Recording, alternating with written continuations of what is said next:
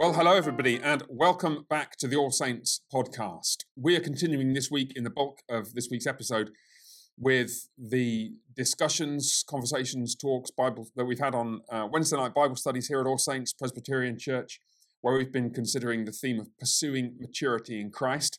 I'm not going to say anything else about that because if you've been listening to this for any length of time, you'll know exactly what I'm talking about. If this is the first podcast you've tuned into from All Saints, or the first one in a while, then, well, welcome or welcome back.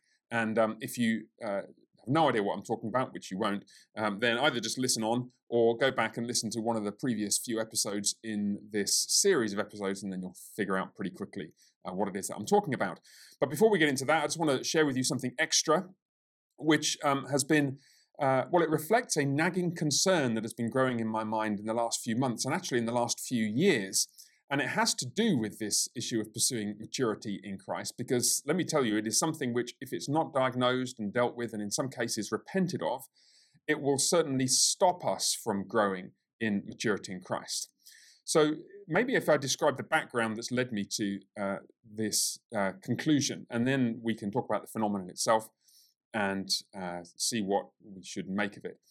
I've noticed in recent years a growing number of young people and young adults talking, often publicly, about the traumatic childhood they experienced or the trauma that they experienced during their upbringing. The age group that this seems to be confined to is, well, I would say now, in my experience at least, it's people in their 20s. I started to notice this a few years ago with older teenagers as well as young 20-somethings. But just thinking about the dates, and this has been something that I've been seeing for at least 4 or 5 years, if not longer. All those people who were teenagers would now be in their 20s. So that's the age group, the kind of demographic I'm thinking about, who would talk in quite open terms, but never with much in the way of detail about the trauma of their upbringing or the traumatic character of their upbringing. Now, I want to think about this for a little bit because it seems to me intriguing and potentially disturbing. Let me just get one caveat out of the way up front. Of course, it is true that some people do experience terrible trauma as young people. Some people experience violent abuse or sexual abuse or really terrible neglect and abandonment by their parents or family members or by other adults. Those circumstances, of course, are traumatic. They do constitute trauma of a terrible kind. And I'm not talking about those kinds of situations. I'm not wanting to address that. That seems to me an appropriate description of a childhood like that, a childhood in which somebody has been physically abused or sexually abused or neglected and abandoned by their parents, as tragically some children, some young people have been. Such an experience is traumatic. I think it warrants that label. But as it happens, I know enough about some of the young adults who've used this label of themselves to know that unless there's some serious criminal activity which has not been prosecuted, they haven't experienced trauma of that kind. And this has got me to thinking about what's happening with the use of this label. Now, I think there's a number of things going on at once. Trauma, historically, has meant serious injury, normally bodily injury. Medics describe trauma as some serious damage to a limb, or internal trauma, serious damage to an internal a part of the body. It might be quite localized in extent physically, but nonetheless, it's a serious. It's something which has damaged the body. Now, I guess you could say a medic might say that, well, a bruise is a form of trauma. But we all recognize that the term historically, both medically and actually in other fields as well, arises from a description of serious damage that somebody has experienced. Now, what's happened in recent years, perhaps in the last couple of decades or so, is that the term has been transferred metaphorically from the physical to emotional aspects. of a person's life. So people talk now about emotional trauma. And then what's happened is that a further step has taken place whereby the degree of seriousness of the experience that warrants the label trauma has diminished. Now, this is a phenomenon which has been documented elsewhere. This is not just me saying this. I think what's happening is I'm observing pastorally and empirically some of the fruits of this. But this is the kind of thing which has been talked about in literature about microaggressions, about the culture of victimhood. Jonathan Haidt and Greg Lukianoff in their book, The Coddling of the American Mind, document some of this. Basically, what's happened is it's a kind of grade inflation, but applied to the negative experience of hardship or difficulty or something which is a painful experience, which in the past might have been called, that was a painful experience, that was difficult, that was unpleasant, and now is called trauma. And what's happened in effect, therefore, is that the description of the seriousness of something normally unspecified in a young person's background has been amplified to give the impression that it was really, really, traumatic. Now, I don't mean to minimize at this point even what we might call the normal experiences of growing up. But it's important just to keep a sense of perspective, just in terms of trying to relate what we're seeing in the world around us to historical norms and get some sense of scale so we can understand how contemporary experiences compare to historical experiences. We might think of the death of a relative as a painful experience, and obviously it is. Anybody who's lost a father or a mother or a sibling or any other relative knows that that's a terribly, terribly painful experience. But it's important also to recognize that that's part of the normal experience of life. People have been dying for as long as they've been living. And indeed, in previous generations, young people and old people were far more exposed to the terrible and painful realities of, let's say, death and bereavement than we are now. In the Middle Ages, it would have been extremely common. Well above 50% of people would have seen a dead body, normally more than one, normally of a relative who died in their house by the time they themselves were 10 or 15 years old. I've never seen a dead body. I'm 40-something. That's a measure of the degree to which the culture that we live in is actually protected from some of the harsh realities of life that have always been a part of human experience. What I want to question is not the fact that we experience difficult things and that life is sometimes painful. What I want to question is what's going on when somebody starts using the language of trauma, which historically has described something far more serious than that, to describe these more routine, though painful experiences. What's actually happening, it seems to me, is a couple of different things. One, I've hinted at already. If you look at the literature on microaggressions, as they've come to be called, what's happened in the public square, and especially in academic contexts, but also now in other social contexts, in government contexts, in commercial contexts, corporate world, and so on, is that the smallest of slights, even unintended slights, words that weren't intended as a criticism, are now being described as aggressions, albeit microaggressions, even violence.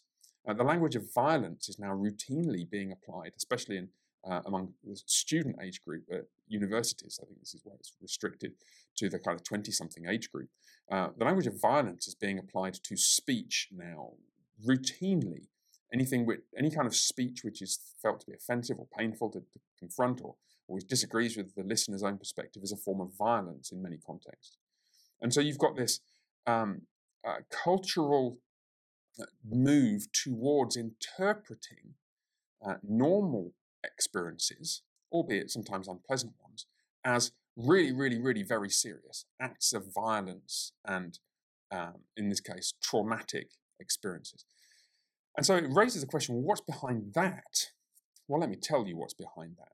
What's behind that is something which we've talked about before on this podcast, or if not on this podcast, we have talked about it on this podcast, and we've certainly talked about it on the devotions on the channel. If you're watching this on YouTube, previous devotions go back a year or two. The rise of what is now known as the critical social justice movement. In the background to this talk about the trauma of our experiences, that I'm telling you, I'm hearing increasingly among young adults, is the rise of the critical social justice movement. Now, let me explain how it works.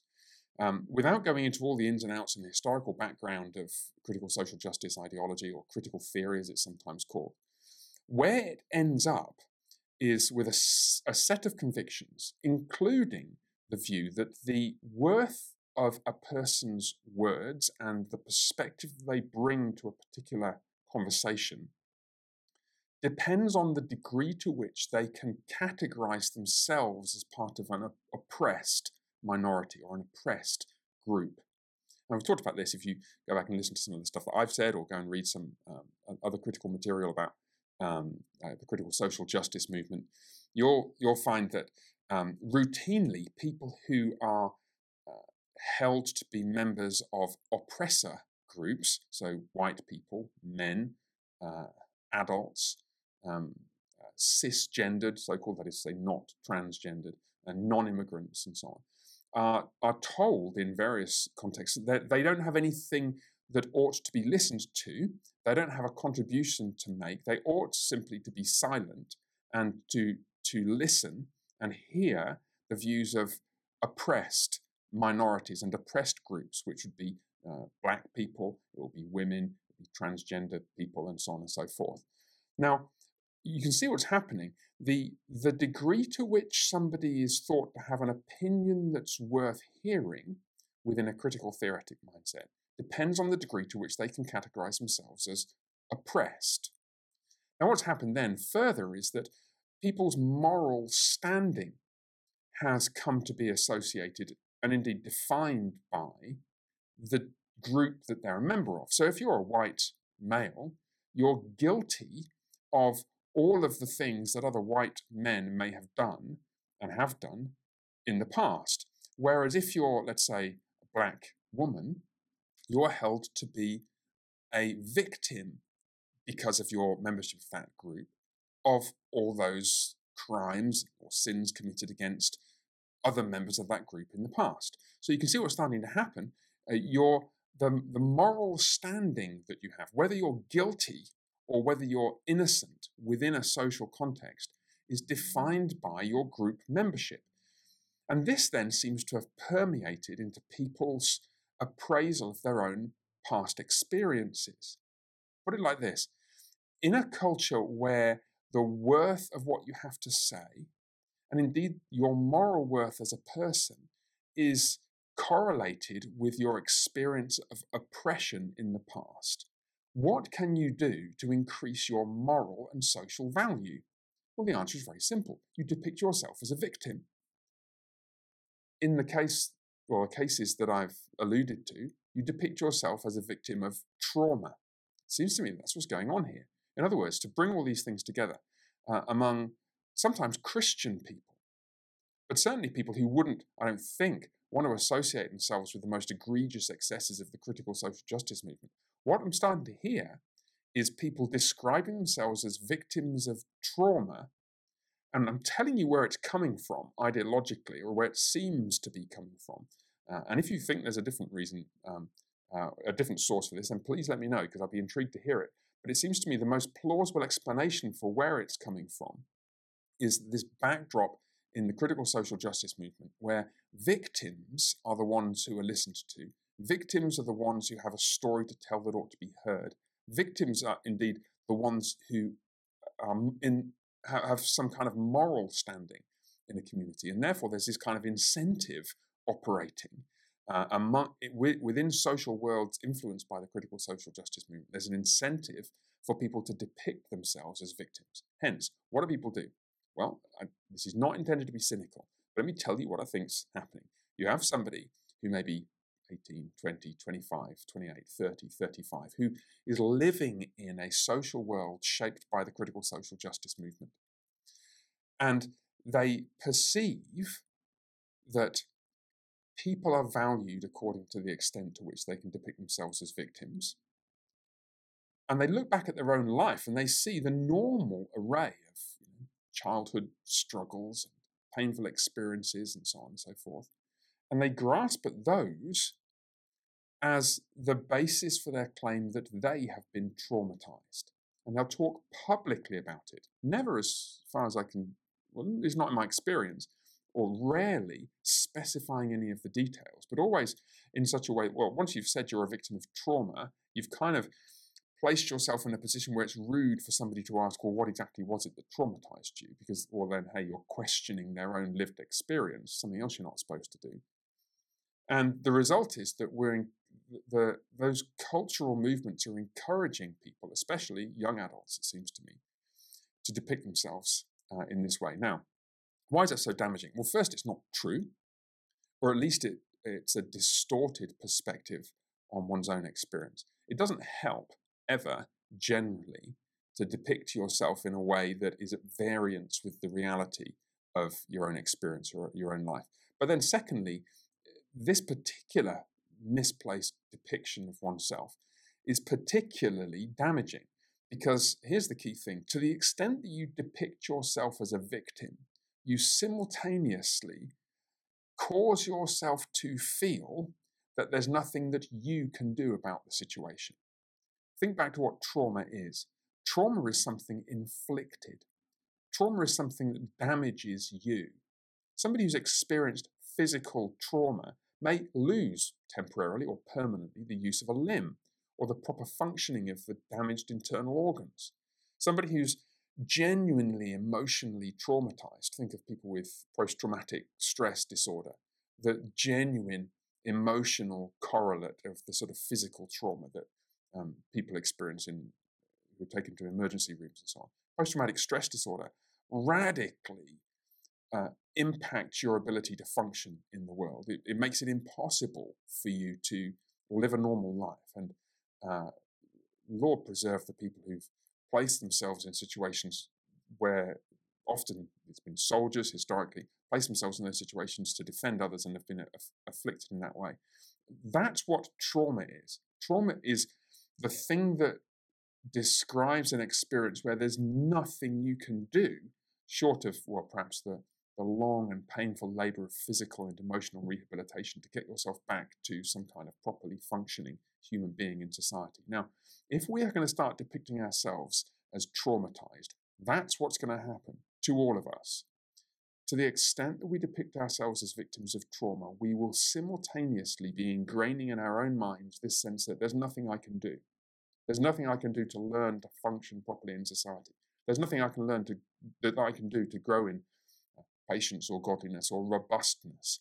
And then worse than that, we'll be placing ourselves in a position where we learn to interpret future events as traumatic. Because, hey, you think your childhood was traumatic? Well, let me tell you, adulthood is going to be the same. It'll probably be worse. As history goes on, as your life proceeds, you'll encounter more of the normal pains of life. And if we teach ourselves that those are trauma in general, rather than just very occasionally traumatic, mostly painful but tragically normal, if we teach ourselves that they're worse than they are, we are setting ourselves up for a situation in which we fail to live in a Christ-like and robust and sustainable way, living faithfully as disciples of Christ in those experiences. Because, hey, we're victims. There's nothing we can do to shape our behavior appropriately. That's where we're headed if we don't resist this systematic overstatement of the normal painful processes of life as traumatic. Okay, enough on that subject. There's probably a bunch of questions that may have raised, and if that's the case, please, as ever, don't hesitate to get in touch. It's always good to hear from people, and especially if you're here at All Saints, give me a shout if this has prompted any questions for you personally. It'd be wonderful to talk with you. But for now, I think that's enough, and I hope you enjoy the rest of this podcast, which takes us back to last Wednesday, a couple of days ago, as of when I'm recording this, and the latest instalment in the Bible study series on pursuing maturity in Christ. God bless you. Bye for now. Merciful Father, we are grateful to you for our fellowship in Christ, for all the goodness that you've showered upon us. Thank you for the gift of the Spirit by whom we're united with him and strengthened for lives of Christ-like service. And as we self-consciously reflect this evening, as we've done in previous weeks, on our distance from that goal and the resources that you've set before us to strive towards it, we ask that you'd help us to be clear-headed and honest with each other and with ourselves and open, and to begin getting gritty and practical about the kinds of steps that we might helpfully make to growing purposefully towards maturity in Christ. And we pray in his name. Amen. Okay, so I'm planning to do more or less what I've done in previous weeks. You've got on this handout, you've got a growing summary, verbatim description, an extract from what I shared with the gentleman at the men's discipleship a few weeks ago. And what I'm doing is I'm condensing the stuff we have covered, just to put it in context. And then there is this time a really rather large section in bold type, which goes over the page, which I'm going to read and just not really make too many comments on. But we're going to be exploring the bold section in more detail today. And as you recall, my aim in these sessions has been to, so to speak, expound the details of what I'm getting at in that 2-page summary, to interrogate it in detail. And especially at the beginning, there are some theological claims which needed exploring. Now what we're doing is we're getting to some practical statements about how the insights that we've accumulated so far might helpfully be put to work in day-to-day life. So in one sense, it's expanded. There's more text to cover, and that's perhaps because, I was thinking about why this is. I think it's because we're moving away from theological and biblical claims which we're familiar with and can be summarized, and moving on to terrain which frankly might be new to us because it is it's orienting the biblical and theological material we've covered slightly differently, and you'll see what I mean by that. If that doesn't make sense to you, you'll see shortly. So let me read this, and then we'll jump in. The Christian faith is all about pursuing maturity in Christ. That is, Christ-likeness in every area of life. Christ himself is the perfect mature man, and he has bestowed his maturity on us as a gift by the Spirit. He calls us now to exhibit this gift in increasing measure and promises that we may expect to make significant progress as we seek to do so. Guys, you might want to grab one of these handouts just here. Yeah, go right ahead. But we don't always experience this progress. Indeed, sometimes Christians seem to make little progress at all or even regress towards immaturity. Why might this be? We obviously can't just ignore the problem. Instead, while recognizing the sovereignty of God's grace, we must try to understand what we can do to grow in maturity and faithfulness. According to Scripture, the God-given progress by which a person should grow to maturity is childhood. Parents provide for their children the basic necessities of life. They understand how their children's capacities are developing as they grow, and they know how they ought to develop in the future. This process of growth toward maturity is facilitated by the imposition of structures designed to inculcate habits that shape the child's character, the foundation of maturity in Christ. Now, that's what we got to last week. And over the page, I'm going to be trying to drill into all our minds, mine included, this connection that I think is a biblical one between structure, habits, and character, is what you see in childhood. That's the central insight that I'm trying to draw on in these conversations, in these discussions. So what that means then is that we can then think, okay, how do we apply that to the problem that we've all noticed in ourselves from time to time that we don't seem to be perfectly Christ-like yet? What do we do? Well, within this framework, we can now re-articulate the problem of immaturity we described earlier. In effect, what we all suffer is a failure to grow up fully through the divinely ordained process of childhood. Various aspects of our lives are still stuck in the past, so that although we may be chronologically adults, significant traces of childishness remain. All of us have this problem to some degree. An adult is immature to the degree that he lacks the capacity for Christ-like self-government. Right, now this is worth thinking about this. This doesn't mean that all of us are intellectually, emotionally, spiritually stunted evenly. Some teenage boys experience this very strange phenomenon of their hands and their feet growing to longer than their parents or their father's hands and feet while they're still 5'2". Yeah? You remember that time? I remember my feet became sort of size 12 when I was about 12 years old. I'm still like this tall. It's like you feel like a clown, like tripping over these great big long shoes. Because what's happened is you're out of proportion. Now, that wouldn't be very funny if that was you in your 20s. Or think of it the other way around. You're 6 foot tall, but you've got size 3 feet. Like, I mean, in effect, what I'm suggesting is that all of us have, in various aspects of our character, we've got size 3 feet. You might be fully grown as a human being, but there'll be things about us that haven't matured as they should, and it'll be different for everybody. There may be some cultural trends, we've talked about some of those in other contexts, whereby a whole crowd of people from a particular place at a particular time are all immature in a certain way. I'm actually going to get onto that in the next few weeks, and I'll talk about technology and entertainment. I've talked about pornography before. These are rampant issues in our culture that need to be wrestled with particularly, but there'll be other things as well. This being the case, we can now articulate a fresh approach to addressing the problems of immaturity with which we began. If the problems arise from a failure to grow up, perhaps they can be tackled by replicating in adulthood some aspects of the processes that should operate during childhood in order to catch up in those areas where we have fallen behind. So, you have the feet of a 9-year-old, but you're 25. Well, what we do is we go back to the age of 9 and we replicate whatever processes your feet should have gone through so that they get to the normal length. I mean, obviously that's a ludicrous thing. You can't do that with physical growth. But it seems to me Scripture suggests you can do it with our Christian growth. Now, we're obviously not talking about a simple return to childhood. It's kind of nice, wouldn't it? Move back in with mum and dad. Hey, mum, you failed to make me a mature man, so I've decided I'm going to move back in with you until you've done a better job. Notice I'm not blaming the parents here. I'm blaming the children, as is blaming ourselves. The reason you can't do that is because you've got to do other stuff. As adults, we have numerous responsibilities that cannot be relinquished. Managing our families, earning money, planning our lives. You've got jobs and homes and all this sort of thing.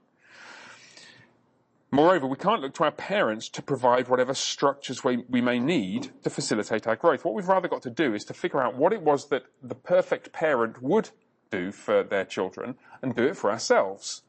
And all of us have had this to some degree from our parents.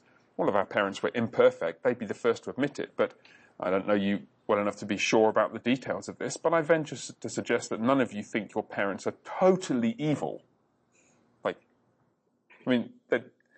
My children might think that I am at times, but they'll probably be able to point to things about me that weren't as bad as they could have been. And even people who have, there are situations in which people have completely absent parents who completely abandoned them, and those situations are tragic. But notwithstanding that, most people can point to features of their upbringing which were good and features that were, not so great, and they want to work on the effects of that. So we're recognizing and seeking to benefit from the central insight that character flows from the cultivation of habits, which in turn are created by the imposition of structures for life, that may be removed once the desired character is firmly in place. This is central to the God-given pattern for childhood. It's how the Spirit works in us to bring us to mature manhood, and it may help us greatly as we seek, as adults, to grow towards greater maturity in Christ. Let me highlight a couple of points just from that paragraph. Notice the connection, character, habits, structures. And we've talked about this a little bit before. You put timetable structures and behavioral structures and rules and so on in place in children's lives because you want them to habitually do certain things.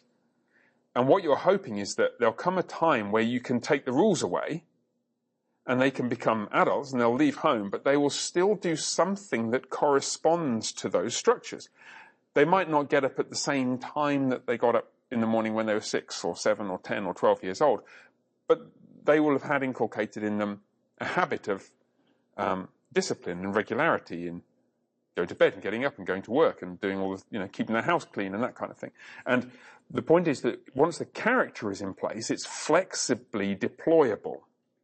A person who has had it ground into him that he keeps his bedroom tidy is likely to keep his car tidy and his desk tidy at work and his house tidy, if and when he has one, and his life basically in order and all kinds of other things, because character features permeate each other.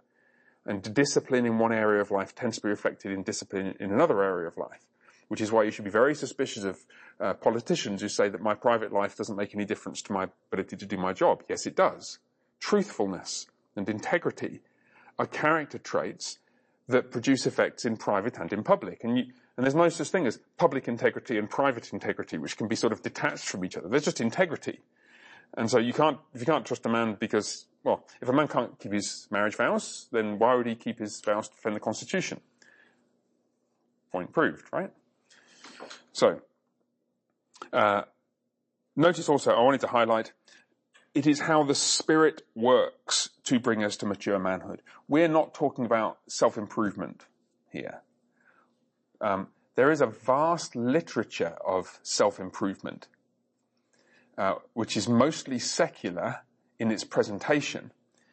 I actually think that what's going on is it is the unacknowledged rediscovery of things that our culture has learned from the church or has just picked up by God's grace, which he distributes commonly even to people who don't believe in Christ. Our culture bears the marks of both common grace, that is, and some of you theologically minded folks, you know that the phrase common grace refers to kindness that God shows even to those who don't believe in Christ. Just in creation, he causes his rain to fall on the righteous and the unrighteous. He gives to all men life and breath and everything else. That's common grace. Some theologians also speak of what's called middle grace, which is kind of halfway between common grace, that everybody gets, and special grace, which only those who are in Christ receive.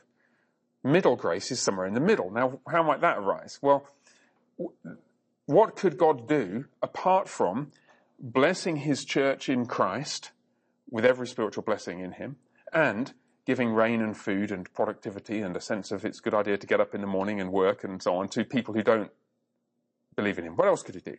What he actually does, historically, is to cause people who don't believe in him to benefit from his special grace given to the church. So it's different from God causing rain to fall on the righteous and the unrighteous. That's common grace. What has happened historically is that whole structures of society, institutions of government and education and the way that families are operated and so on, they learn from the church, then they stop believing in Jesus, but they still carry on doing some of the things they used to do when they did believe in Jesus, which means they work better than they otherwise would. And so our entire legal system is the fruit of middle grace. The motto of the university that Nicole and I met at is Dominus Illuminatio Mea. God is my enlightenment. Of course, the psalm continues, and my salvation. I don't know whether the university has ever acknowledged that. But it reflects the fact that back in the day, people thought that wisdom and knowledge were gifts of God, and indeed they are. And so much of what's good that's come out of our educational institutions is the fruit of God's middle grace. Anyway, so all of these things have found their way into self-help literature. I'm not particularly interested in encouraging you to go and read self-help literature. There are actually some good books about various things, and if you are encouraged to read them, you probably should do so. I might do at some point share with you some things I found helpful, but my goal is to try and give us a biblical framework that explains what's good about that stuff. And there may come a point where it's helpful just to shortcut to some of that and to share with you some insights from it. Okay. Let me pause there and see if any questions at this stage or any comments before we jump into this numbered list of things. Yeah, John Henry. When it comes to seculars and little grace, and you use the analogy for blindly throwing darts at a dartboard and occasionally one away, I just thought of the idea of natural law. Mm-hmm. And from what I understand, that was fairly secularly. Yes. But in the exploration of natural law, what people are doing is they're discerning if they're doing it correctly. They're discerning God's structures, patterns, and laws, God's laws revealed through nature. And so they're really on the way to God, they just don't realize that He's on the other side of the curtain. Right. So there's a couple of thoughts there. So raising the subject of natural law invites the two questions that are tangled and interwoven in what you said. The first is kind of what use is it and how might it be helpful? And then second, more specifically, is it and does it lead us towards salvation in Christ? Are people finding their way towards God, but He's behind the curtain, your illustration, and they've not yet sort of drawn it back?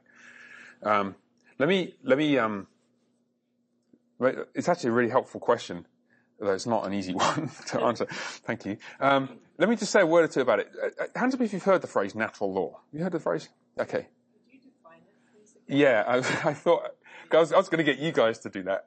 Who wants to have a go at defining natural law? Go on. I think John Henry should succeed. Yeah, go on. Yeah, that's a great idea. That'll teach you. My understanding of natural laws is laws which arise by examining nature. Right, that's very good. That happen naturally. Yeah, laws that arise from examining nature. That's a pretty good definition. A tighter and bolder definition, claiming more for natural law, would be that natural law is a set of moral precepts that can be inferred by looking at nature or the creation, hence natural law.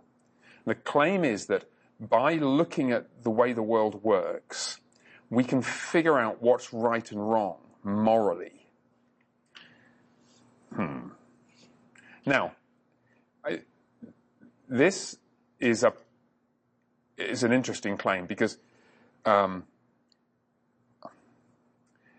it's wrong. Okay, I'll just tell you, it's wrong, and I want to explain why. But I want to explain why it's got a little hint of truth in it. Let me explain why it's wrong first. The heavens declare the glory of God. Psalm 19. Very good. Well, that's the go-to psalm to highlight the fact that in the created order, God's handiwork is evident.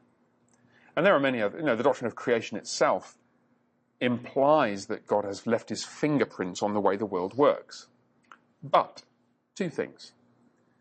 First, yeah. You mean because He called it good? Is that right? Excellent. So God made the world. This is all good. This is all beautiful. This is all wonderful. Pronounce it very good. And the heavens are telling the glory of God. The skies proclaim His handiwork and so on.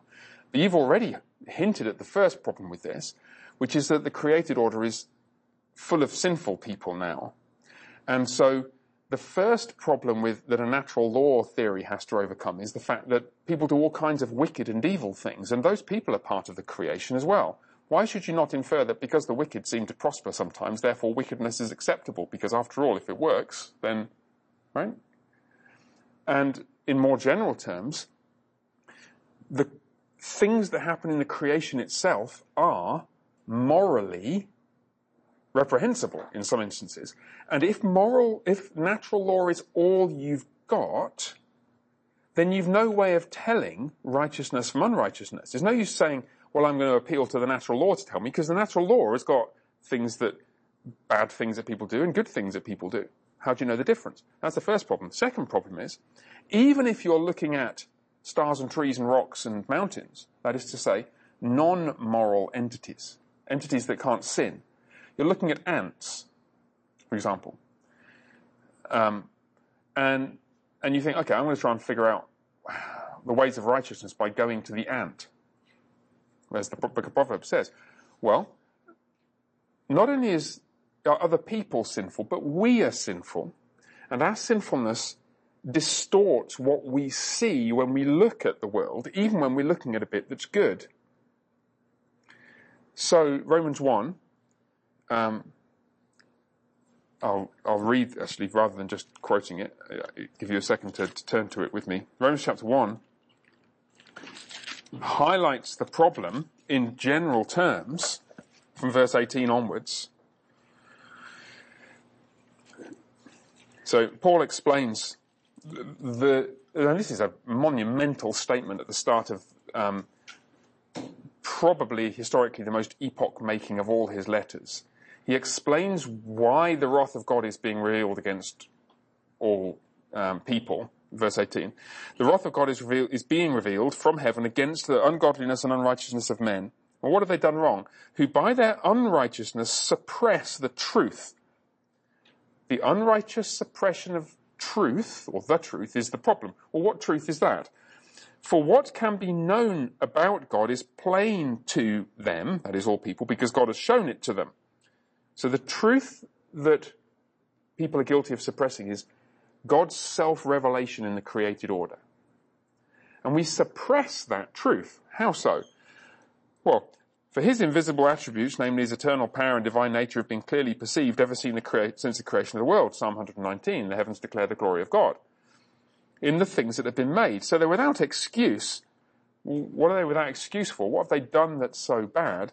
For though they knew God, quote unquote, in the sense that the human mind and the human eye and the human ear has the capacity to perceive in the created order that it is made by an omnipotent creator and that we ought to honour him. They did not honour him as God or give thanks to him, but became futile in their thinking, and their foolish hearts were darkened. So instead of looking at the created order and seeing the goodness and wonder of God and inferring moral truth from it, what actually happens is that we become futile in our thinking and our hearts are darkened. And the end result of that is, verse 22, claiming to be wise, and we all know there are some extremely wise people who don't believe in Jesus around, they became fools. Echoes of the Proverbs use of that word. And what did they do? The climax of this problem in verse 23, exchanged the glory of the immortal God for images resembling mortal man and birds and animals and reptiles. In other words, instead of honouring God and giving glory to him, they looked at the world and their minds were corrupted and twisted and distorted. And all of us have this tendency. And instead of honouring the creator who made these things, we honour these things themselves. So in the most general sense, that's what idolatry is. Idolatry is replacing the glory of the creator with the created world. And if you think about that in a somewhat abstract way, you can see every form of secularism, every other religion is the replacement of the true God with some substitute.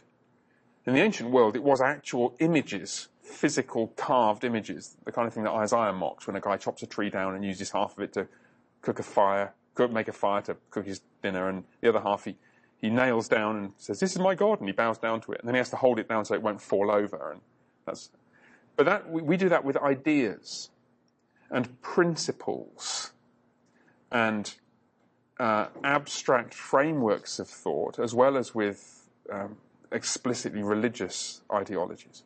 So here's the problem with natural law. God has revealed all of the glory of himself and of truth and goodness and wisdom and beauty in the world. And if you had perfect eyes and a sinless mind and heart, you could perceive God in it.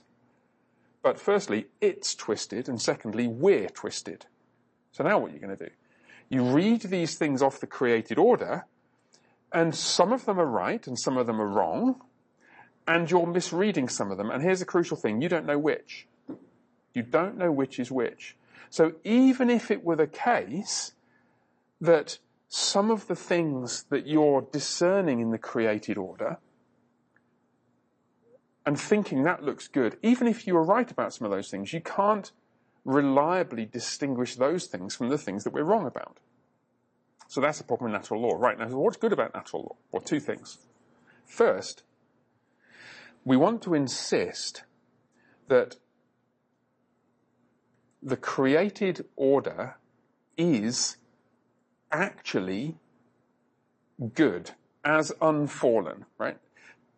Human beings make a mess of things, but if you abstract that away, the world is good still. Psalm 19 is still written after the fall, and that's the first thing. And that's important because you want to find a way of defending the claim that God's ways work and other ways fail.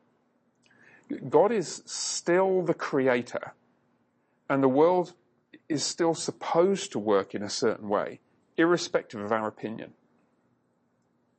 And this is why all those books can be written, and this is why I like the 1,000 blind monkeys throwing darts randomly.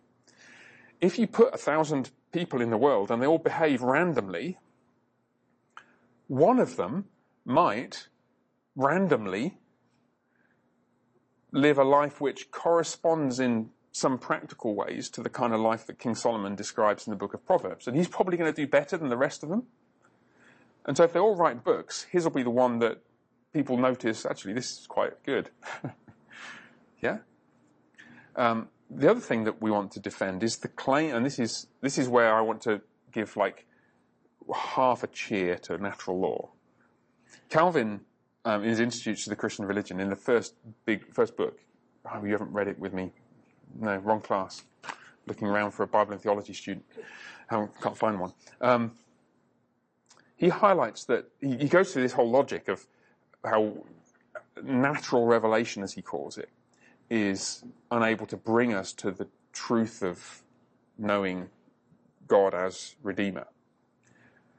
But then he says, God has given us another word, referring to the Scriptures, not as an alternative. Calvin views the Scriptures as a lens through which we should be viewing everything else. Just think about that for a second. It's not we close our eyes to the created world and we just go and inhabit a vacuum somewhere and we just have the Bible. No, Calvin highlights that the Lord wants us to live in the world, which means we have to think about the world and understand the world and work in the world and have relationships with things in the world and do things in the world. And all of that entails understanding the world. And so partaking of natural revelation. That's unavoidable, to engage with real stuff. The Scriptures are the lens or the window through which we should view those things. So it's not the case that the Scriptures merely give us an alternative source of revelation. They give us an additional source of revelation which shows us how to interpret the world. So that's the point at which I want to come back to Cal Newport, Daniel Kahneman, Richard Thaler, half a dozen other people who've written books which are really insightful books about certain aspects of how the world works. Edwin Friedman. Yeah? None of these people are believers in Jesus. No, actually, Cal Newport might be. I think he's Roman Catholic. But all of them have either got a bit of middle grace or they're random dart-throwing monkeys who've hit the bullseye. And the Scriptures are a window through which we can view it. Now, what that means is inevitably when you're thinking about life, you're thinking about how to do your job, you don't just open the Bible at page 1 and think, right, now how do I do property management? In the beginning, God created the heavens, and nothing about property management here. Let me just turn over, Now, Jacob was the father of nothing about, that's not how you do it. What you actually do is you get to work, and the Scriptures inform your way of life. Now that's actually how you might come up with a list of these 5 things that we'll need to do. You start to notice, actually, I'll be completely honest with you, it was James Clear and his book Atomic Habits that first highlighted to me personally the value of keeping track of your progress if you're trying to deal with a particular habit that you're trying to get rid of. And then you start to think about it and you realize, yeah, I should have spotted that. I should have crystallized the value of tracking your progress in, let's say, your daily Bible reading. But I hadn't. I'd been tracking my daily Bible reading progress for ages. I mean, you keep a little diary, right, of sort of ways you don't know where you've got to. Even if it's just like a Post-it note in there. We all do that. And yet what James Clear has done is to bring up a bunch of psychological research which shows why it's actually quite motivating and encouraging to track your progress in relation to a habit you're trying to follow or get rid of. So I'm not at all embarrassed about gaining insights from the created order, including the works of people who have written, who aren't Christians. I just want to make sure always we're viewing it through this lens. Is that making sense? So it's a really, really good, and it's something I was thinking I probably should talk about at some point. So thank you for raising it. Yeah. Now, does that raise any more questions for people? Todd, you were looking at one point. Tell me, where are you on the natural law skepticism scale? Are you more or less where I am? Natural law is a sin, so I Who taught you that? Was that me? Jim Jordan. Oh yeah, of course he did. Yeah. But yeah, I think it's interesting. I mean, it's a live question. Yeah. Some Reformed folks are wanting to push back a little bit, and I think the weird thing is, as soon as I sit down with one of them, and I had a long conversation with one guy who's written on this subject, and I remember I got to the end, I thought, yeah, we don't actually disagree. What is it? We're coming at it from different directions. And so what I'm expressing is, okay, basically skeptical, but I'll give you this much. He's wanting to come at it from, basically positive, but we need these caveats in place. And by the time he's fleshed out his caveats and I've fleshed out my skepticism, we're basically in the same place, I think. So I was kind of encouraged by that, and it made me think that it's more politics than theology. That's, All right, yeah, Mrs. Bennett. The author isn't going to say, I'm writing this book from the perspective of natural law. I mean, nowadays, people wouldn't use that. No. In the past, maybe somebody They might have done, yes. Not now. So it's really anybody that has anything to say about what they observe and they're Right. believers. So Right. They're not looking at the world through the word. They're just observing what they Yes. think they see when they write about it. Right, your grandmother's wisdom. If she wasn't, my grandma was not, well, one of my grandmas wasn't a believer. A stitch in time saves 9. Well, that's just true. Now, the book of Proverbs puts that differently in all kinds of other ways, and the rest of Scripture puts that differently. But that's the encoding of, I think, really middle grace that's then disseminated through the culture. Now, if we get so clueless and so unbiblical that we can start benefiting from that, first, I wouldn't be surprised. Second, we probably should try and benefit from it. What I want to emphasize here, though, is I'm trying to approach it from a different direction. And I want to show you how this emerges, actually, from a self-aware consideration of the biblical material. Because I don't want our focus to be on extra-biblical material, even if that's helpful. Yeah? So, let me suggest we press on. And if you can remember where we are, what I've got now is I've distilled what I think are 5, I hope they're helpful, aspects of the task that we have. Let's suppose I wanted to say, I want to go back spiritually in my life to the age of 12 and see if I can grow my feet from size 4 to something approaching what they ought to be, size 10 or 11 or whatever. Yeah? My spiritual growth is stunted, and I've been banging my head against a brick wall, trying harder, getting frustrated, despairing, giving up, not seeing much progress for a few years. Well, let me try this. 5 things. 5 things that our parents normally would have done for us, but we should do for ourselves. First, accurate self-diagnosis. We do not have the luxury of relying on parents to diagnose our shortcomings. We must do the job ourselves. We must maybe help by sermons, teaching, books, study, the encouragement and rebuke of friends, and so on. But in the end, we must take personal responsibility for clearly identifying those aspects of our life and character that we wish, by God's grace, to change. And let me tell you that after you've been a pastor a while, you start to notice patterns. And one of the patterns you notice is that people who really grow in their faith as believers often include a large proportion of folks who come to you and say, could you help me with X?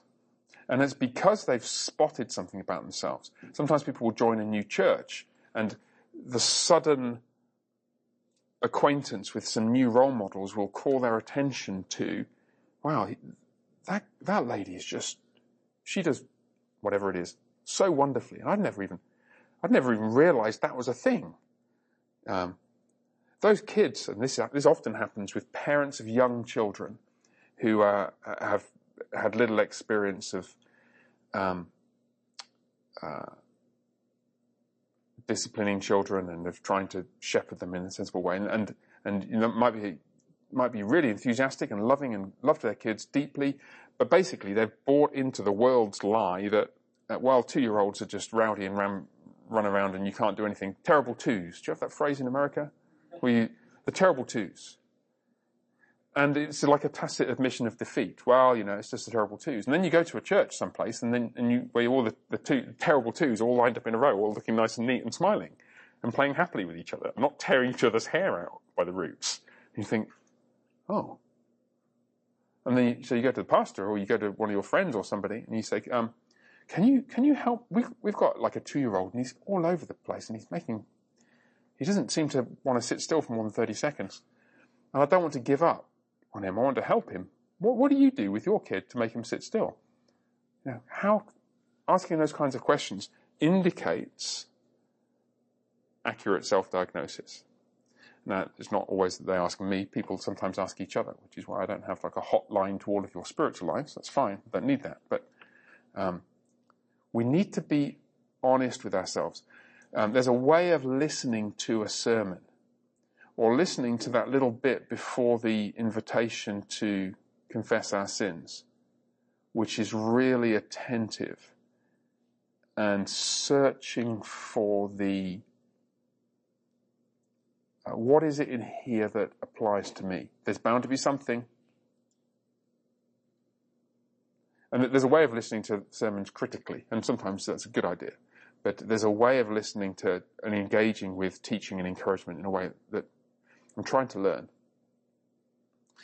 Then second, clear goals. Having defined the problem, we must define the solution. Our parents when we were children, our mum and dad presumably had a vision for our ability to read at some point, which is why they bothered to teach us. We'd like you to be able to read. They did that. Well, we can't rely on them to do that. If we've diagnosed the problem, we need to figure out where we'd like to get to. What would Christ-like maturity look like in this particular area of life? Do we just accept that 2-year-olds are terrible? Right? Do we just accept that 20-somethings are lazy? Do we just accept that 40-somethings drink too much? Is that just like, we just live with that? Or do we think, no, hold on a second. We shouldn't accept those things. What would be a biblical attitude to work, relationships, drink, driving, everything else? And again, there are many resources that may be helpful, but we've got to take responsibility ourselves, ultimately. Number 3, well-defined structures. And as I've thought about it and been talking with a number of people in recent months, I think this is the hardest part. So you figured out where you are. I struggle with this.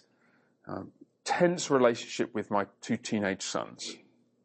And whenever I want to kind of challenge them about something, I notice a bit of resentment and I get angry and I blow a fuse and I just feel like the relationship's getting worse. Yeah? And I want it to be like, And you can easily imagine what you'd like your relationship to be like. So you've diagnosed where you are, where you'd like to get to. Now what do you do? Having defined the trajectory along which we wish to grow, we must put in place structures designed to inculcate new habits which will, over time, and by God's grace, forge in us the desired character. I think that's the most difficult thing of all. That is a large part of what pastoral work is. There's a lot of effort that goes into diagnosis sometimes, and often the diagnosis gets tangled up with lots of issues come together. People rarely come with one issue they want to talk about.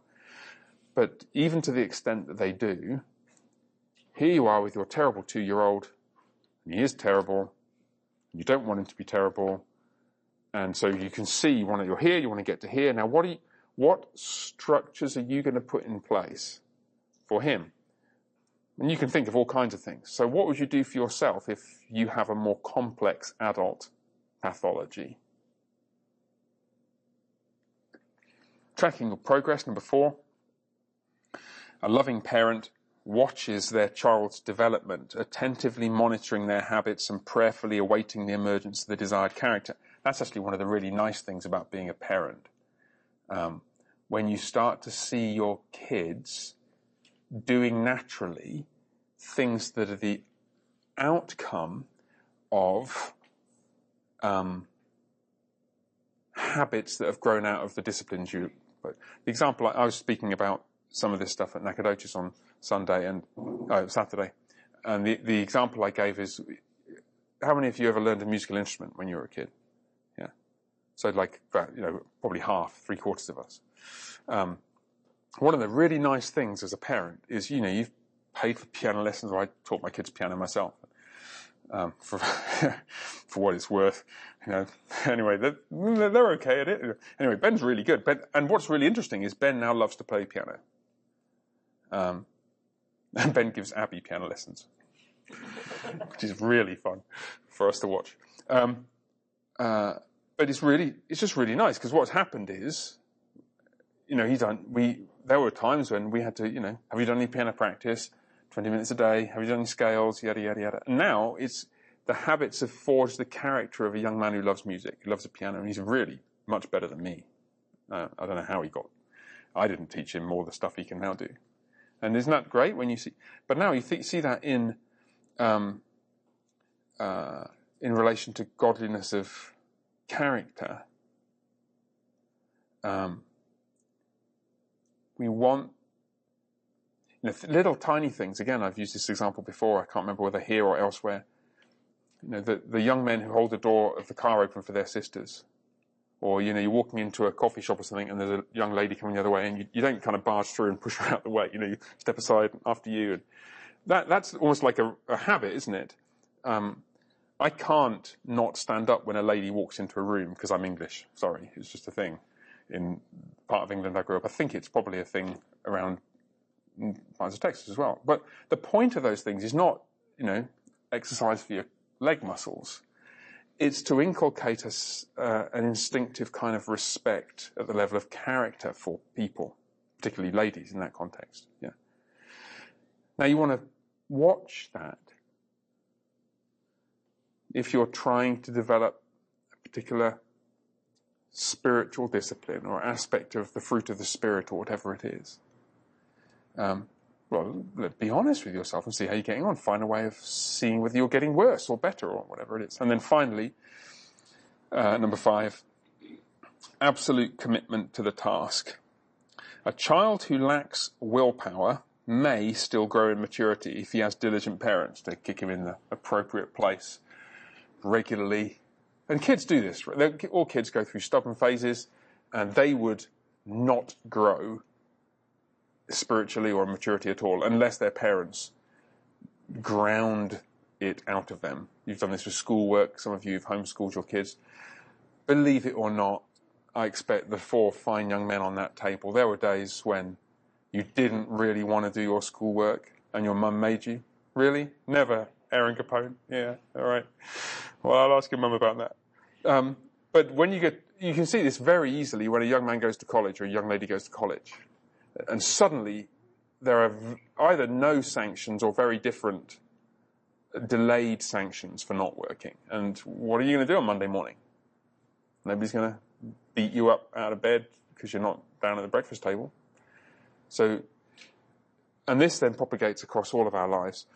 An adult must provide the necessary structures for growth himself or herself. Anything less than 100% commitment is all but certain to end in failure.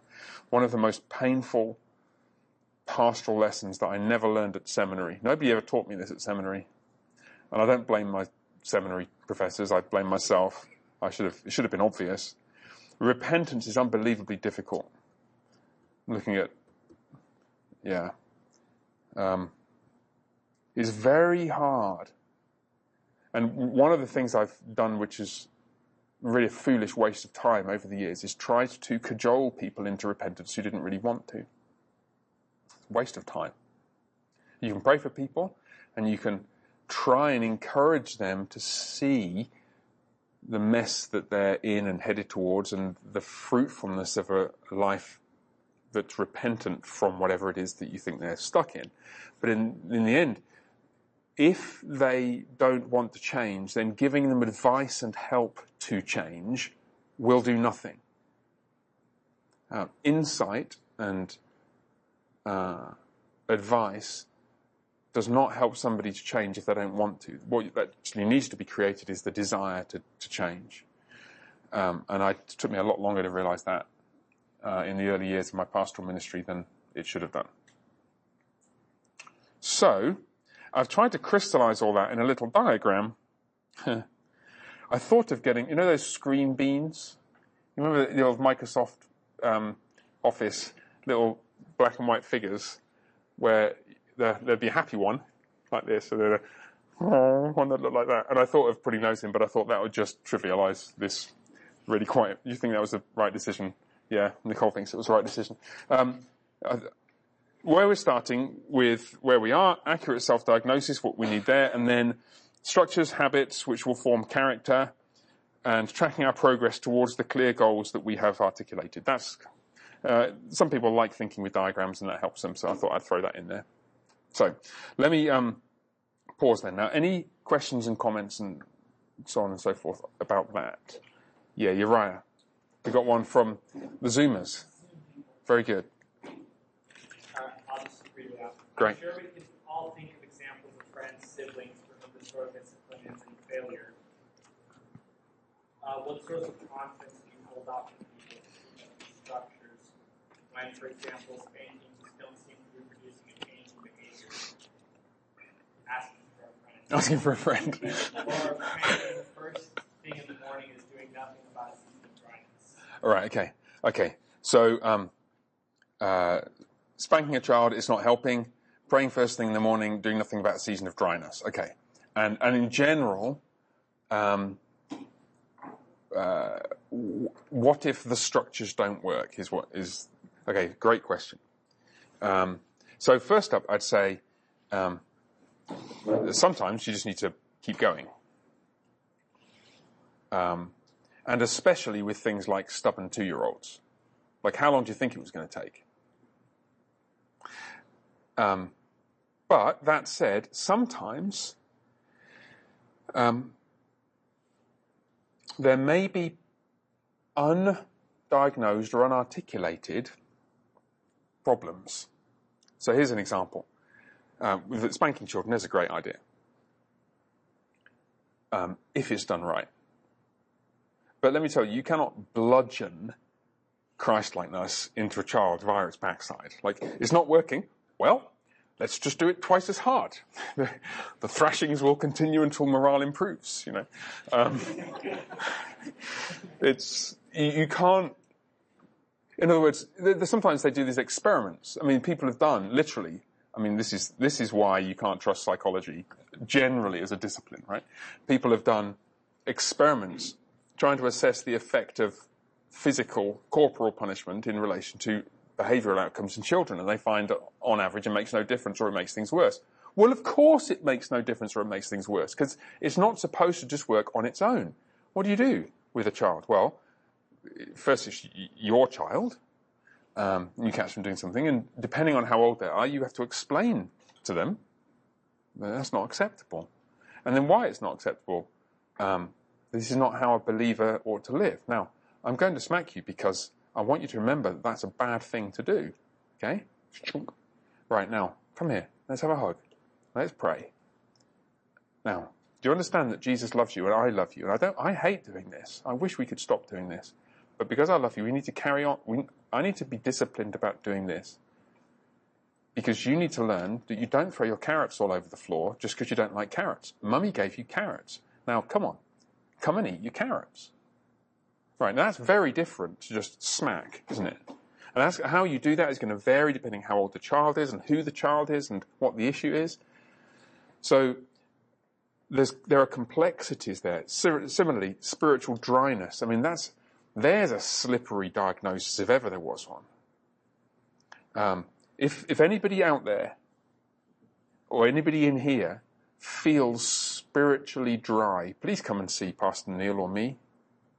Because very often what's actually happening is a misplaced set of expectations that come from a particular kind of set of experiences in the past.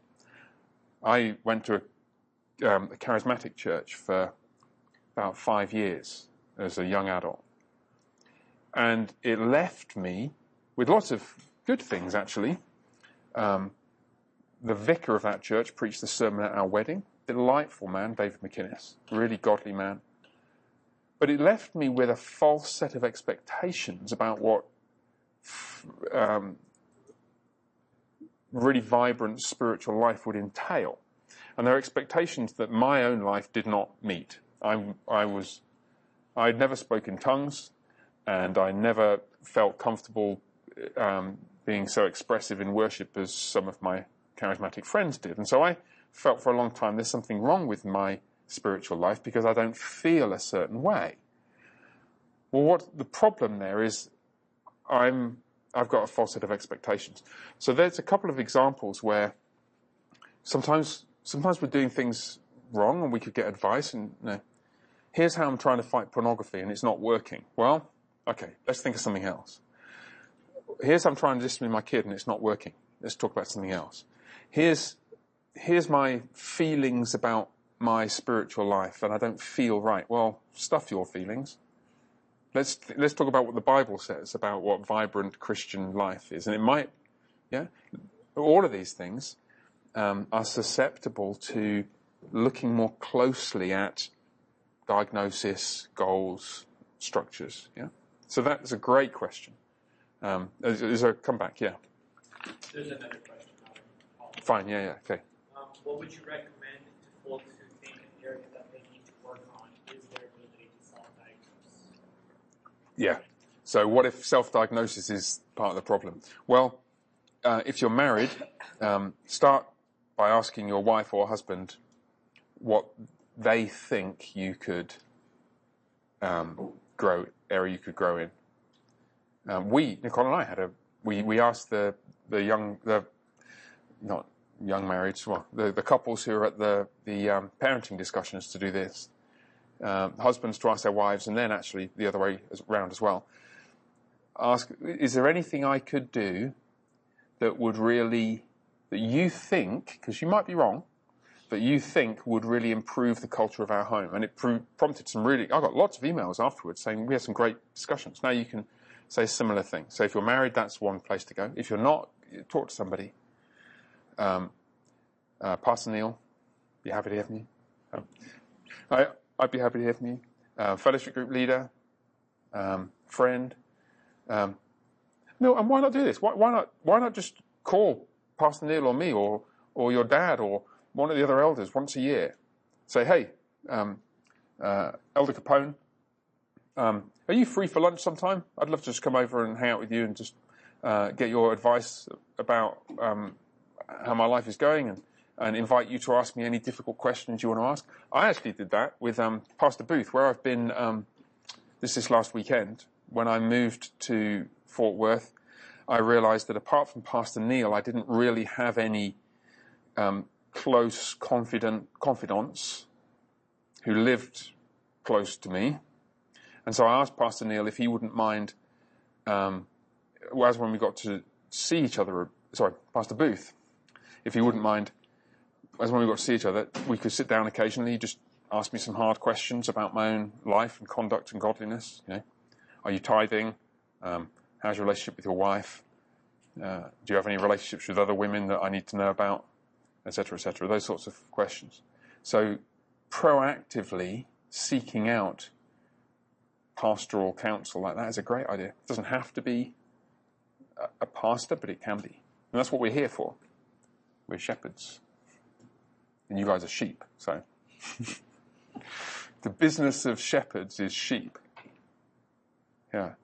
So that's a really great question. Any other things on the wires? Thank you to those of you who asked that. Okay. So what I've got to just share with you in the remaining time we've got, I want to introduce the idea of freedom and connect it with what we've been talking about. I want to just make a passing reference to Mark 10:13-15, which, I don't think we'll look at it, we won't have time, but you know what it says. People were bringing children to Jesus, and the disciples rebuked them, and Jesus said, "What are you doing? Let the little children come to me, because anyone who won't receive because the kingdom belongs to such as these, anyone who won't receive the kingdom like a child will never enter it." And scholars debate what it is about coming to Jesus like a child or receiving the kingdom like a child, which is so virtuous and positive. And I think teachability, humility, all the usual suspects are probably part of the picture, because children are complex beings, and it's not just child equals X. To be a child means to have a whole range, a complex of demeanors. But one of the things that a child has is a willingness to submit to structure. At least a child that's going anywhere. Liturgy ingrains structure in us. We all have to kneel, unless your knees are really dodgy. And then we all have to stand, and then we all sing the same hymn, and we all listen to the same sermon. The structure of our worship imposes structures upon us. So in these and lots of other ways, I think childlikeness probably includes that willingness to be submissive to the structures that will form us. And so that's enough on that. If we have time, we'll look at some of these proverbs, and as we look at those, what we'll notice is that all 5 of those numbered points will crop up here and there within them. In one sense, that's the heart of tonight, and then maybe we'll defer it till next week and actually dig into it a bit more. Because what you find in there is, in the book of Proverbs, all the ingredients for self-diagnosis, clear goals, well-defined structures, tracking our progress, absolute commitment. They're all in there, all jumbled up. Which is one of the reasons why I think, going back to your point, John Henry, that this is really about scriptural wisdom expressed in terms that are perhaps more familiar in other literature. Yeah. But I want to talk about freedom briefly, because what I want to show you is these changes in our lives that I want to invite you to embrace, which will involve, for some of us, restrictions on our current behavior, or requiring ourselves to do things that we're not doing. That is to say, taking away our freedoms. They actually give freedom. And I want to explain as much as I can why that is. So I'd like you first, if I can ask you, can somebody please define what freedom is? You always have a crack at defining freedom. Anybody on Zoom wants to scribble anything in the comments box, and Uriah can read it out?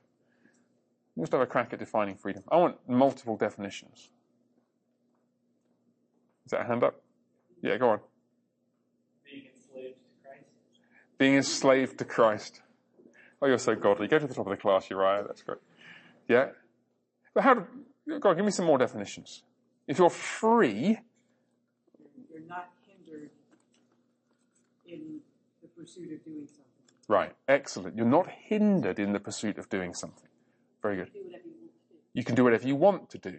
Not hindered, do whatever you want. Any other? Yeah, John Henry.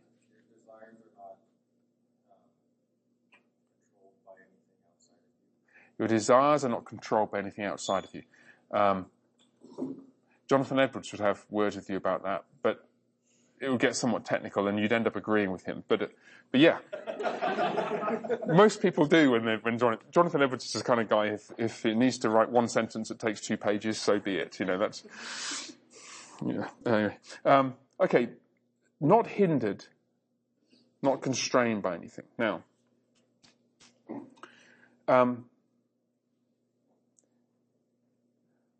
one of the most prominent contexts in which the idea of freedom arises, and this is for understandable reasons, is in political conversations. We're all familiar with this. The reason that we're familiar with this is because the biggest game in town is politics. Right? And political power exercises the greatest and, in some cases, the most intrusive constraints upon our behavior. Think of all the things that a person could do. Now think of what stops you doing most of them. And so there is a tendency to think of freedom in this kind of way. It's to do with constraint or lack of constraint, and particularly lack of constraint from outside, and particularly lack of constraint from outside in the form of governmental constraint. Now, here's the problem with that. Would you describe somebody as free if they ate cockroaches for breakfast every day? Yeah, they went out into the garden, or they went into the cellar or the garage, and thought, I'm going to eat cockroaches. Deranged behaviour. I don't want the watermelon in the refrigerator. I want the cockroaches. Yeah, I don't want the watermelon. Yeah. Would you describe, or another example, would you describe somebody as free who lived in a nice house, they've got inherited wealth, and every day they just lay in bed eating popcorn and watching movies on the screen projected onto the wall in their bedroom? Would you describe such a person as free? But if they're doing that voluntarily, you're shaking your head, Uriah. Why not? Well, because that last analogy they used is somehow going to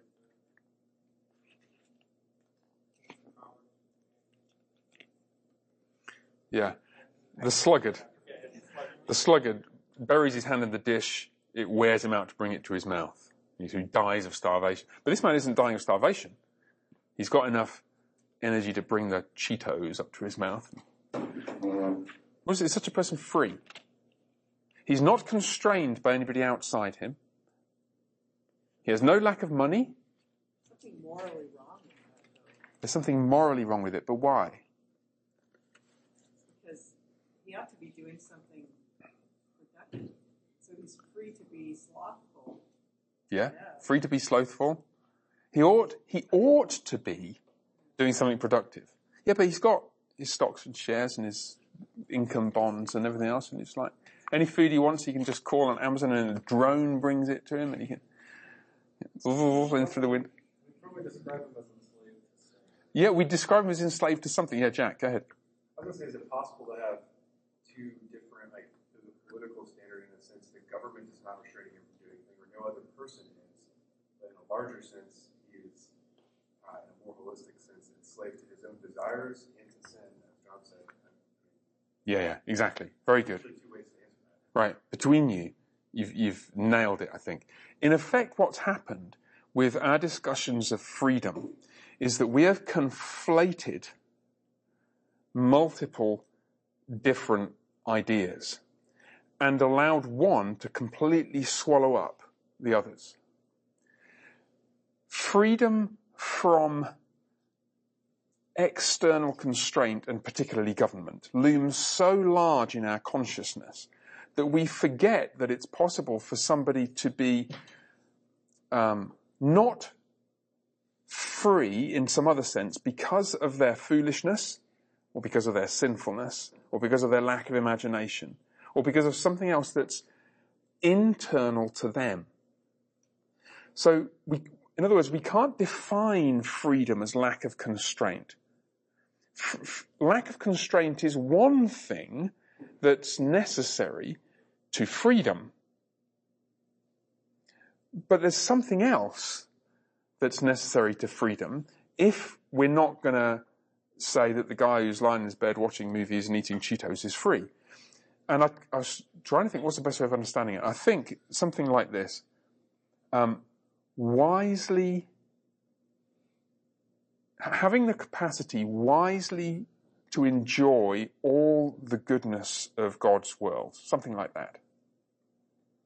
If somebody has the capacity to wisely enjoy all the goodness of God's world, well, firstly, they're not going to be eating cockroaches for breakfast, right? Because that's not what cockroaches are for. Cockroaches are for exterminating and treading on.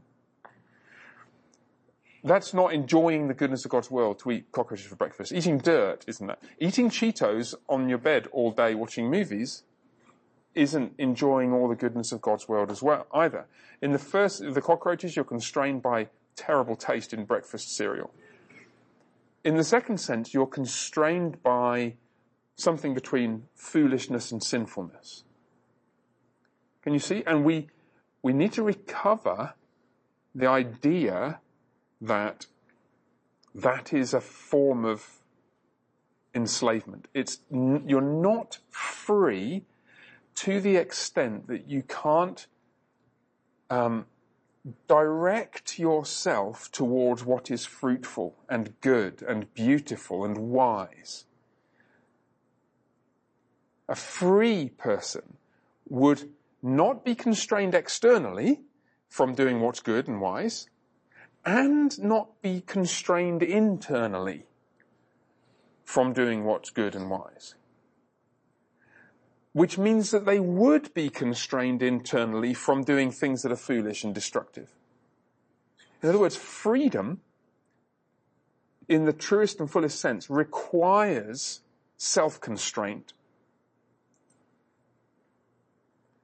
Because otherwise, it's just random action, including destructive action, and the caricatures of eating cockroaches and watching movies and so on and so forth are just egregious examples of that. But you can imagine all the other dumb things people might do in the name of freedom, when all they're thinking about is no external constraint. In fact, they're being driven by foolishness and ungodliness. Now, is this making sense? Now, Ken Myers, great person to read and listen to on this stuff. If you can, the Mars Hill podcast, is it a podcast? Mars Hill Audio. I think it's available as a podcast. It's a subscription service, but he's talked about this a lot and written about it. I came across it back in this political context again, in a letter from John Adams to the Massachusetts militia on 11th of October 1798. Have you read this? Do you kids read this? I never read this stuff when I did history lessons at school. It was so boring. Oh, I wasn't paying attention, but we never did this. And this is just remarkable because it brings together the political aspect of what freedom is with the need for internal self-restraint. So let me read the letter to you. It's 3 paragraphs. I'll tell you where they're going. The first paragraph says, England will be a great... America will be a great place to live if we behave well. Second paragraph says it will be a terrible place to live if we behave badly. Reason is, third paragraph, because no government can constrain bad people. Right. So, first, while our country remains untainted with the principles and manners which are now producing desolation in so many parts of the world, while she continues sincere and incapable of insidious and impious policy, we shall have the strongest reason to rejoice in the local destination assigned us by Providence.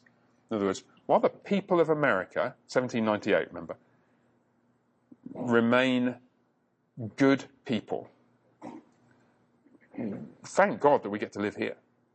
And what a wonderful place to live. Second paragraph. But should the people of America once become capable of that deep simulation toward one another and towards foreign nations, which assumes the language, this is so prescient, which assumes the language of justice and moderation while it is practicing iniquity and extravagance, and displays in the most captivating manner the charming pictures of candour, frankness and sincerity while it is rioting in rapine and insolence, this country will be the most miserable habitation in the world. In other words, you can see what he's saying. If we pretend to be just when we're being iniquitous, if we pretend to be candid and frank and sincere when in fact we're being riotous and insolent, this is going to be a miserable place to live. So why not? Why can't you just have laws and legal structures that make people behave well? Third paragraph. Because we have no government armed with power capable of contending with human passions, unbridled by morality and religion. Avarice, ambition, revenge, or gallantry would break the strongest cords of our constitution as a whale goes through a net. Two famous sentences now. Our constitution was made only for a moral and religious people. Of course, he means Christian. That was the only religion in town back in the 18th century. Our constitution was made for a Christian people. It is wholly inadequate to the government of any other. Just think about your, and I guess now our, political history. The whole ambition of America was to reduce to an absolute minimum the intrusions from external governmental forces. So you're free in relation to external constraint from the federal government. Well, what on earth is going to constrain people? Well, Jesus, obviously. And if that can be made to work, this country will be the most wonderful place to live. But if we ever try to pull off like a constitution like that, whilst the citizenry were unrighteous and ungodly or hypocritical, this would be a disaster. Because there's no power on earth that can constrain, or this constitution constrain ungodly people. So you can start to see, okay, why is this all relevant here? Well, remember what we're trying to do. We're trying to articulate how we can learn to constrain ourselves. Growing in maturity in Christ, which means growing in Christ-likeness, which means having Christian character, means having the capacity to restrain our own behaviour. That's what we're talking about. So that we desperately want to do certain things which are Christ-like, and we desperately hate the thought of doing other things which are wicked and ungodly. We want character and temperament. That's what we're looking for. And the stakes are extremely high. And John Adams would say, this is how to save the country, is how to save the nation. To start, not just here, but everywhere, if what churches did, imagine, there's still tens of percent of people in Christian churches in America. If churches learned to take seriously the task of self-discipling, self-government, then this whole kind of constitutional settlement thing would work, or have a chance of working. But do we really want more freedom when people are incapable of constraining themselves? That'd be a disaster. And I'm not now saying what we want is more restriction, because that would be a disaster too. What we need is Christ-like self-government.